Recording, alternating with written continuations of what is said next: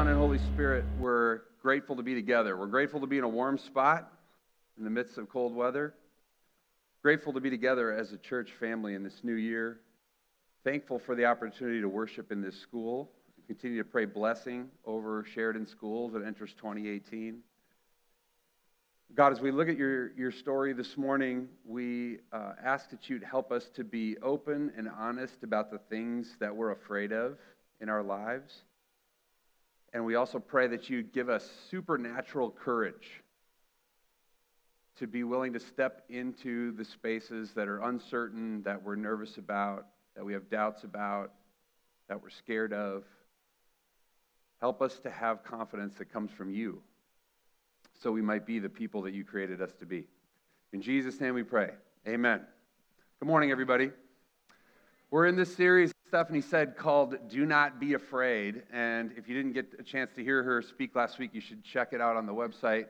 She talked a lot about how it's easy to not name the things you're afraid of and let your fears affect you in your life, maybe without even knowing it. And the reality is that all of us have fear. It's a normal part of our lives, but it's very important to name those fears and kind of own them in order to be able to step through them.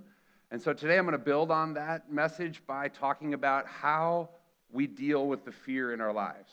How do we summon courage to step into the things that we now know we're afraid of? And as I started thinking about courage and fear, I remembered some of the conversations I've had with my little people in my house over the years who are really honest about what they're afraid of, okay? If you have trouble admitting what you're afraid of, just hang out with some elementary school kids for a little while, right? They're good at it. And I can remember even just a few years ago, my kids regularly telling me that they were afraid to go upstairs, okay? They have a bedroom upstairs, and there's like a play area up there. But almost none of them would go up there by themselves, right? I don't want to go upstairs, but all your toys are up there, and it's, you sleep up there. It's fine. No, I'm scared. I'm scared to go upstairs. And then here's parenting fail number, I don't know what number, all right?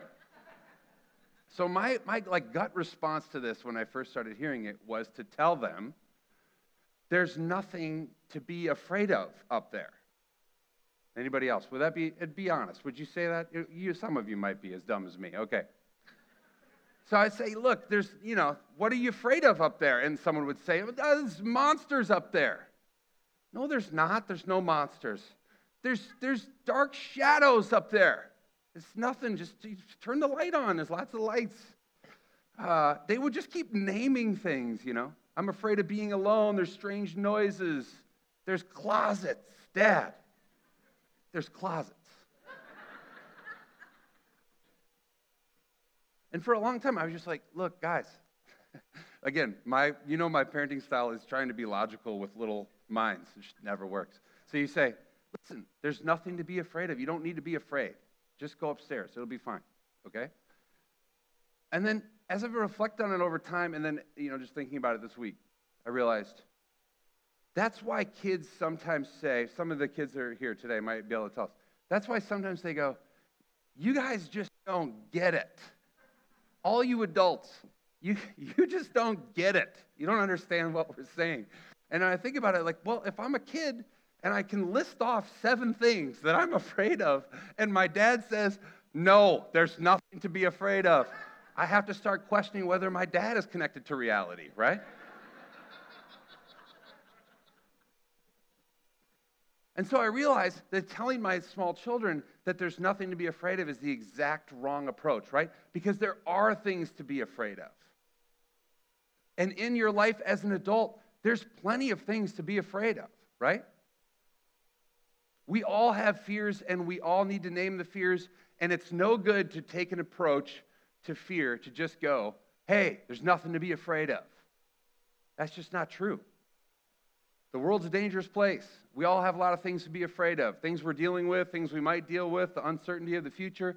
Plenty of things to keep you up at night, right? And so the question isn't how do we get rid of the fear or avoid the fear or repress the fear. The question is, how do we summon courage to step into the things we're afraid of? What I should have been doing as a parent in those moments was not saying, don't be afraid, but rather training my kids to say, when you're afraid, here's how you can still step into the things you're afraid of.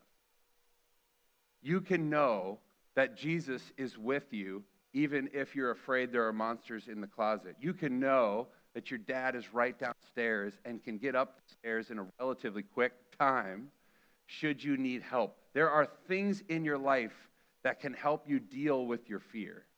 Don't tell me that there's nothing to be afraid of. There is. But how do we deal with the fear? That's what this morning's conversation is about. How do we deal with fear as Christian people, distinctly Christian people? How do we deal with the fear in our lives? And I want to summon a story that will be familiar to some of you. It's in Matthew chapter 14. If you have a Bible with you, you want to pull your phone out, or however you want to look at it, it'll be on the screen for you too. Here's a little background to the story, okay? I want to suggest, the scripture doesn't say this directly, but I want to suggest that this is a fearful time of Jesus' life, okay, in this part of scripture. And I think Jesus is experiencing some fear for these reasons. Right before the story I'm going to read you today, here are some things that happened to him.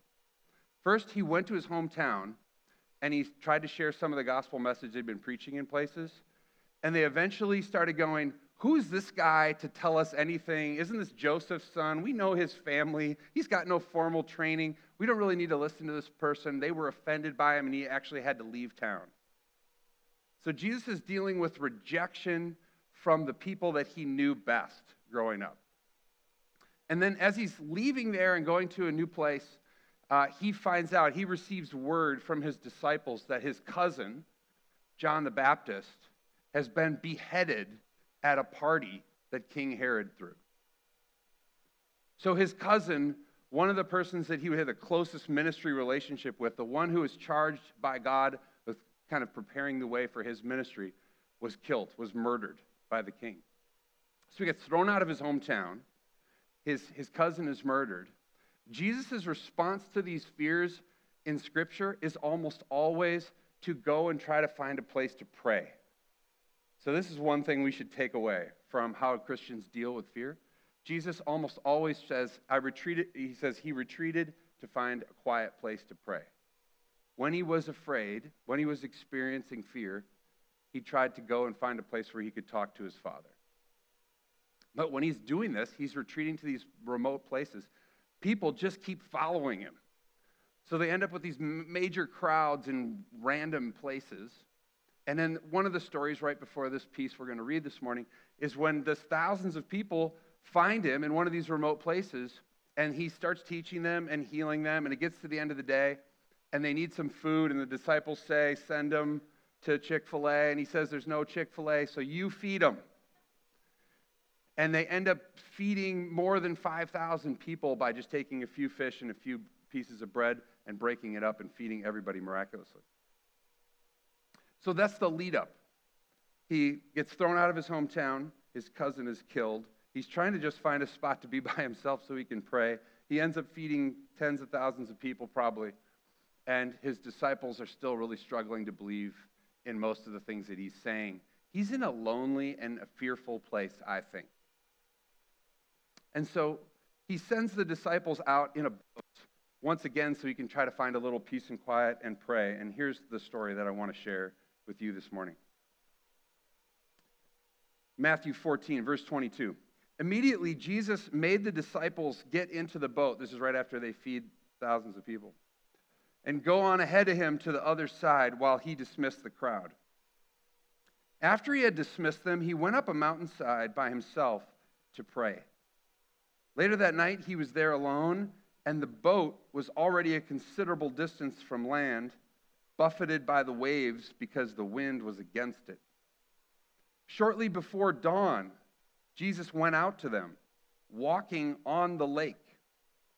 When the disciples saw him walking on the lake, they were terrified. "It's a ghost," they said, and cried out in fear. But Jesus immediately said to them, "Take courage. It is I. Don't be afraid." "Lord, if it's you," Peter said, "tell me to come out to you on the water." "Come," Jesus said. Then Peter got down out of the boat, walked on the water, and came toward Jesus. But when he saw the wind, he was afraid, and beginning to sink, cried out, "Lord, save me." Immediately, Jesus reached out his hand and caught him.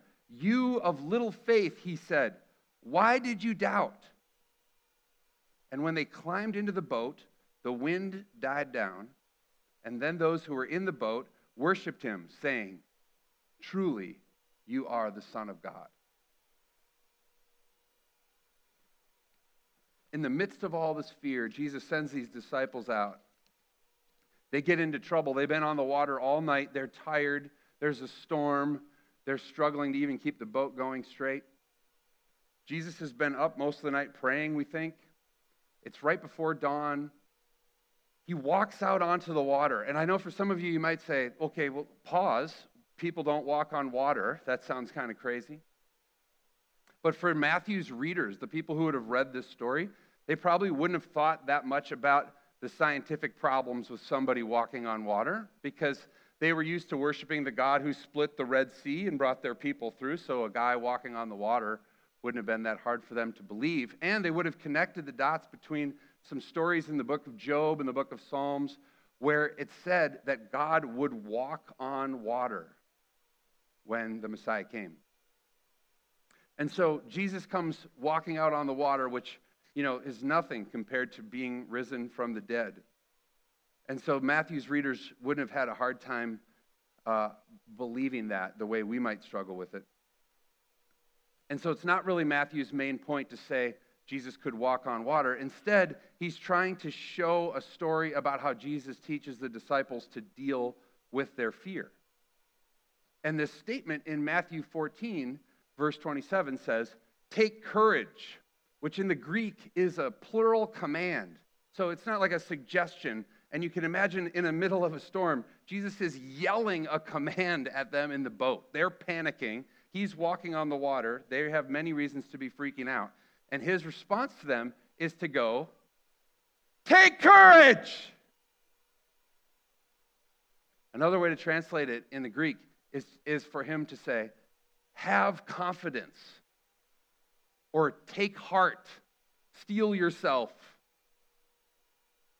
I'm with you. You don't have to be afraid." Now, I have to confess, as I'm studying this and I'm hearing Jesus and I'm trying to imagine myself in the boat, I'm also then putting myself and connecting the dots with some of my kids where it sounds a little bit like, "Hey, don't worry about it. There's plenty of things to be afraid of at this point, right? We're in the middle of a storm. Seems like we're going to die. You're walking on the water.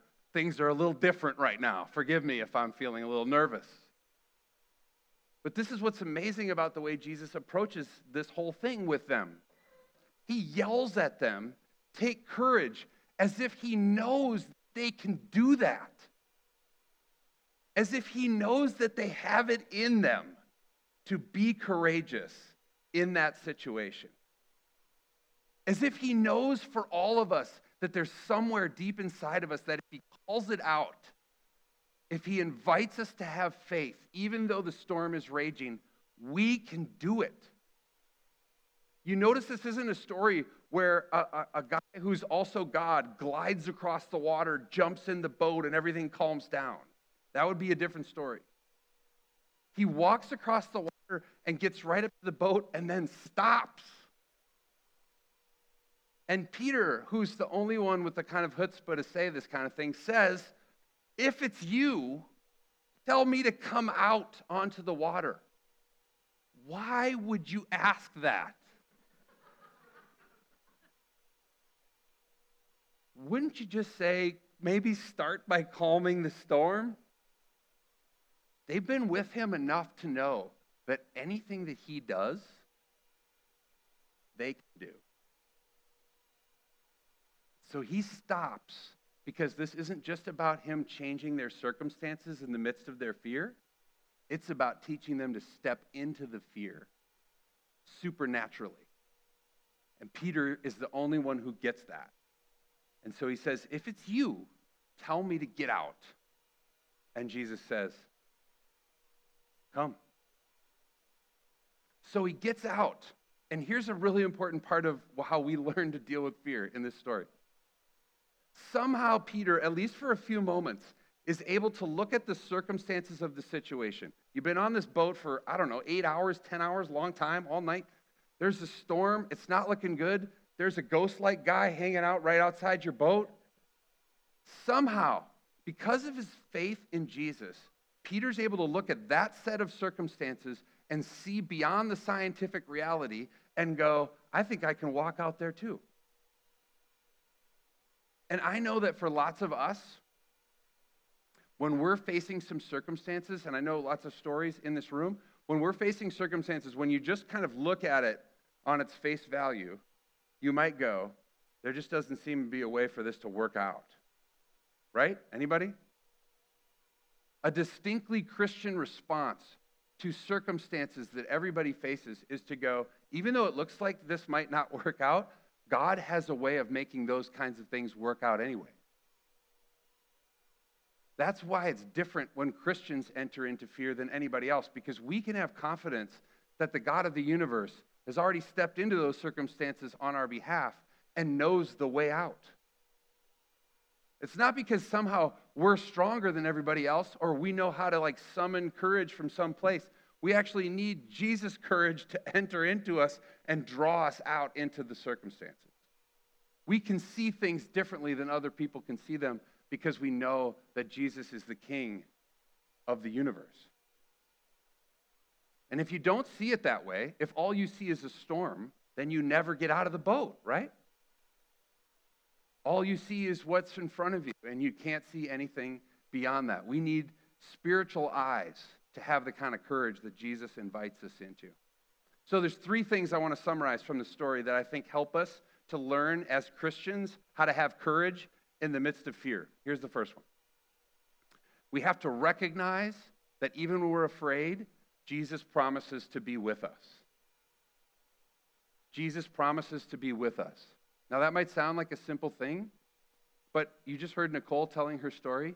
She said, when people started praying for me, I felt something different. My circumstance didn't change immediately, but I was experiencing my fear differently. Because the prayers of God's people helped remind me or helped me feel or sense or come into contact with the very presence of God.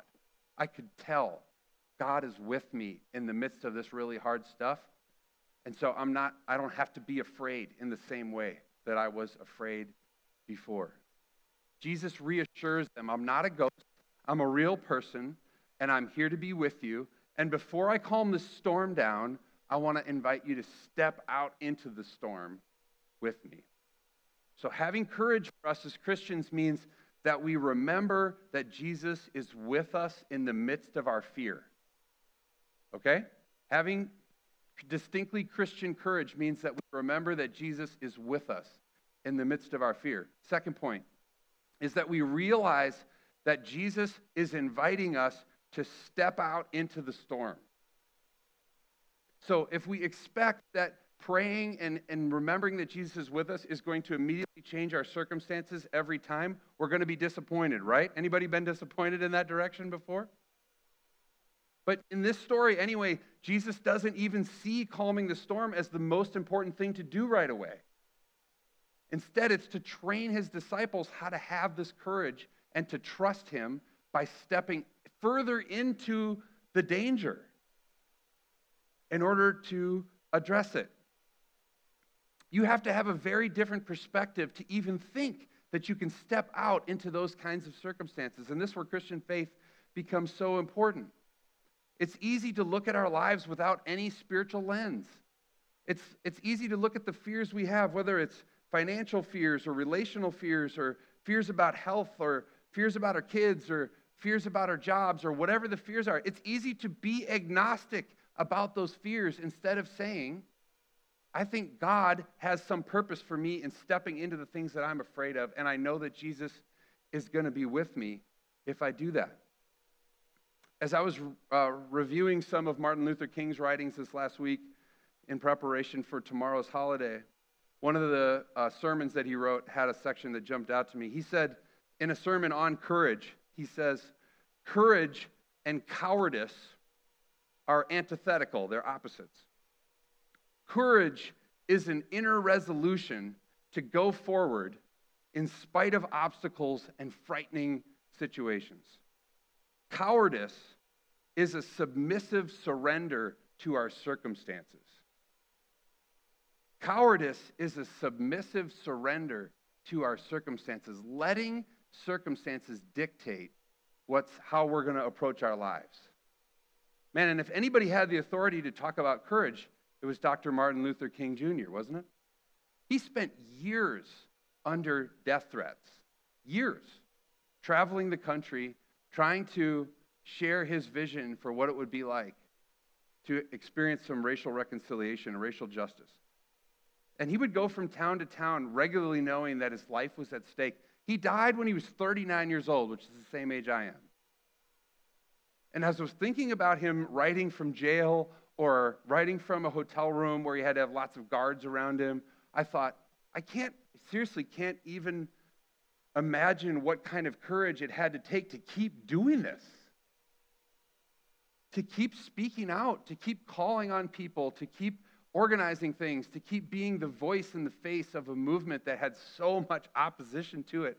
And in his letter from a Birmingham jail, you read him calling on people of faith and using Scripture as the metaphor by which he helped to motivate himself to keep going. He was trusting that God was using him even though the circumstances were terrible and it would have been easier to quit. Courage is an inner resolution to go forward in spite of obstacles and frightening situations. I also thought a lot about how much I've learned about courage from a lot of the African colleagues that I had at Luther Seminary. One of the great things about studying at Luther Seminary was most of the people that I got to study with were from Africa, church leaders from Africa. And one of my best friends, a guy that was in my class, his name was Mesfin. He was from Ethiopia.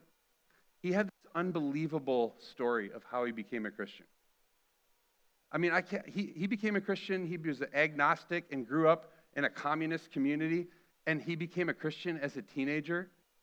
And he ended up spending 5 years in jail without any real due process, simply because he became a Christian person. And God rescued him from jail through some miraculous circumstances, and he ended up becoming a leader in the Ethiopian church, which, if you know anything about the Christian faith in Ethiopia, you know that Christian faith is exploding there. In the church that he was a part of, Mekane Yesu, there's over 1 million people who became Christians just in Ethiopia. And the same story in Tanzania and Kenya and Angola and all these other places that I've met people from. And then he went to London and worked for the church there. And then he came to the U.S. and he had to learn English. And he's doing a PhD in foreign language after having been imprisoned and gone to several countries, him and his wife traveling to the U.S., not knowing anything about it, barely having a job, because he believed so strongly that God was training him so that he could go back to Ethiopia and be part of the amazing thing that the Holy Spirit was doing there. I had to drive 8 minutes from my house to Luther Seminary, and sometimes I had to try to get the kids to school first.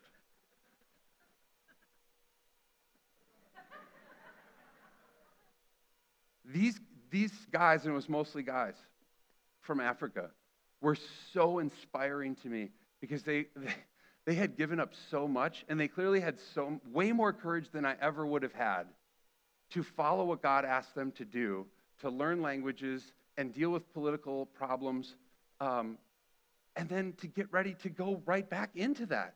When my one friend graduated, he was from Myanmar, he was going back knowing that Christians were being killed in Myanmar that month. But that's why he came. He came to get trained so we could go back in.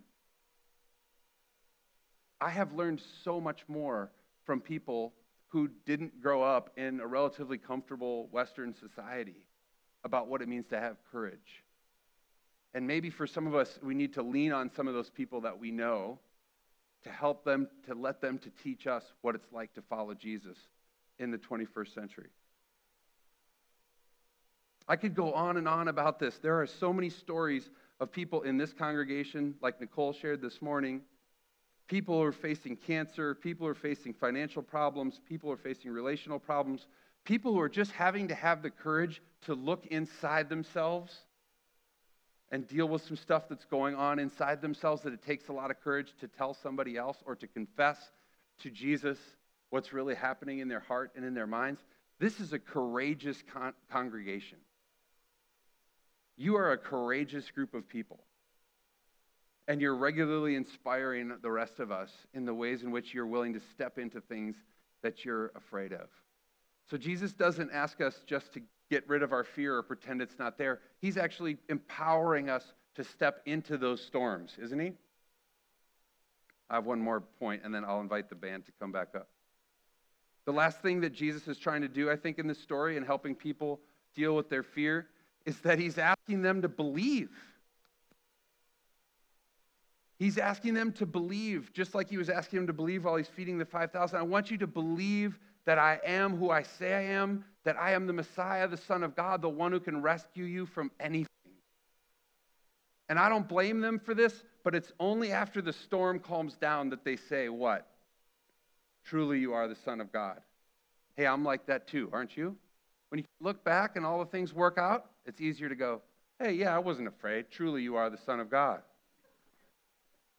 But man, for us in the 21st century, we have to be able to say, truly you are the Son of God while the storm is still raging, right? We have to have courage that is given to us by the power of the Holy Spirit to step out into storms and still say, before the storm calms down, truly you are the Son of God, and we're going forward anyway. Because we trust Jesus and we know that he's been there. Let me invite the band to come back up. I want to finish by saying there's lots of ways to deal with fear in your lives, and if you Google it or find a bookstore, if there are bookstores still left, you'll find shelves and shelves of things that say, here's how you deal with fear in your life. And lots of them come down to you just kind of finding it within you somewhere to deal with it. You know what I'm saying? And I don't want you to leave this morning thinking that's the distinctly Christian way to deal with fear, because it isn't. Jesus is saying, here's how you deal with fear. You recognize I'm with you. You step into the things that you're afraid of. And you believe that I can solve it, that I can be with you, and that no matter how the circumstances go, whether they get better or they get worse, I've been there. I've already won victory. And in the end, we will all be healed and we will all live together in the new heavens and in the new earth. That's the distinctly Christian response to fear. It's not that we're all more courageous than anybody else, but that we have faith in somebody who has courage to give us. Courage is not the absence of fear. It's learning to trust Jesus in the midst of our fears. Can we say that together before we finish? I'll say it slowly. You say after me. Courage is not the absence of fear. It's trusting Jesus in the midst of our fears. Amen? Let's pray. Jesus, there's a lot to be afraid of. There's a lot of fears in this room right now. But in this moment, as a family, God, as a church, we turn to you. We look to you in the midst of our storms. We desperately need you to reassure us that you're with us, that you believe that we can step into the things that are scaring us, God, and that you are sovereign, you are king over all things. We believe that you are the Son of God who sits on the right hand of the Father, interceding for us day and night. We believe that you are the Son of God who has already conquered death, resurrected from the dead, inviting us to trust you with our lives no matter what we have going on, knowing that ultimate victory is ours because of our faith in you. We don't get this, God, because we deserve it, but simply because you love us. Help us to believe. Help us to have faith. Help us to have courage in the face of our fears. Make your name great through regular people who have the courage to go forward. In Jesus' name we pray. Amen.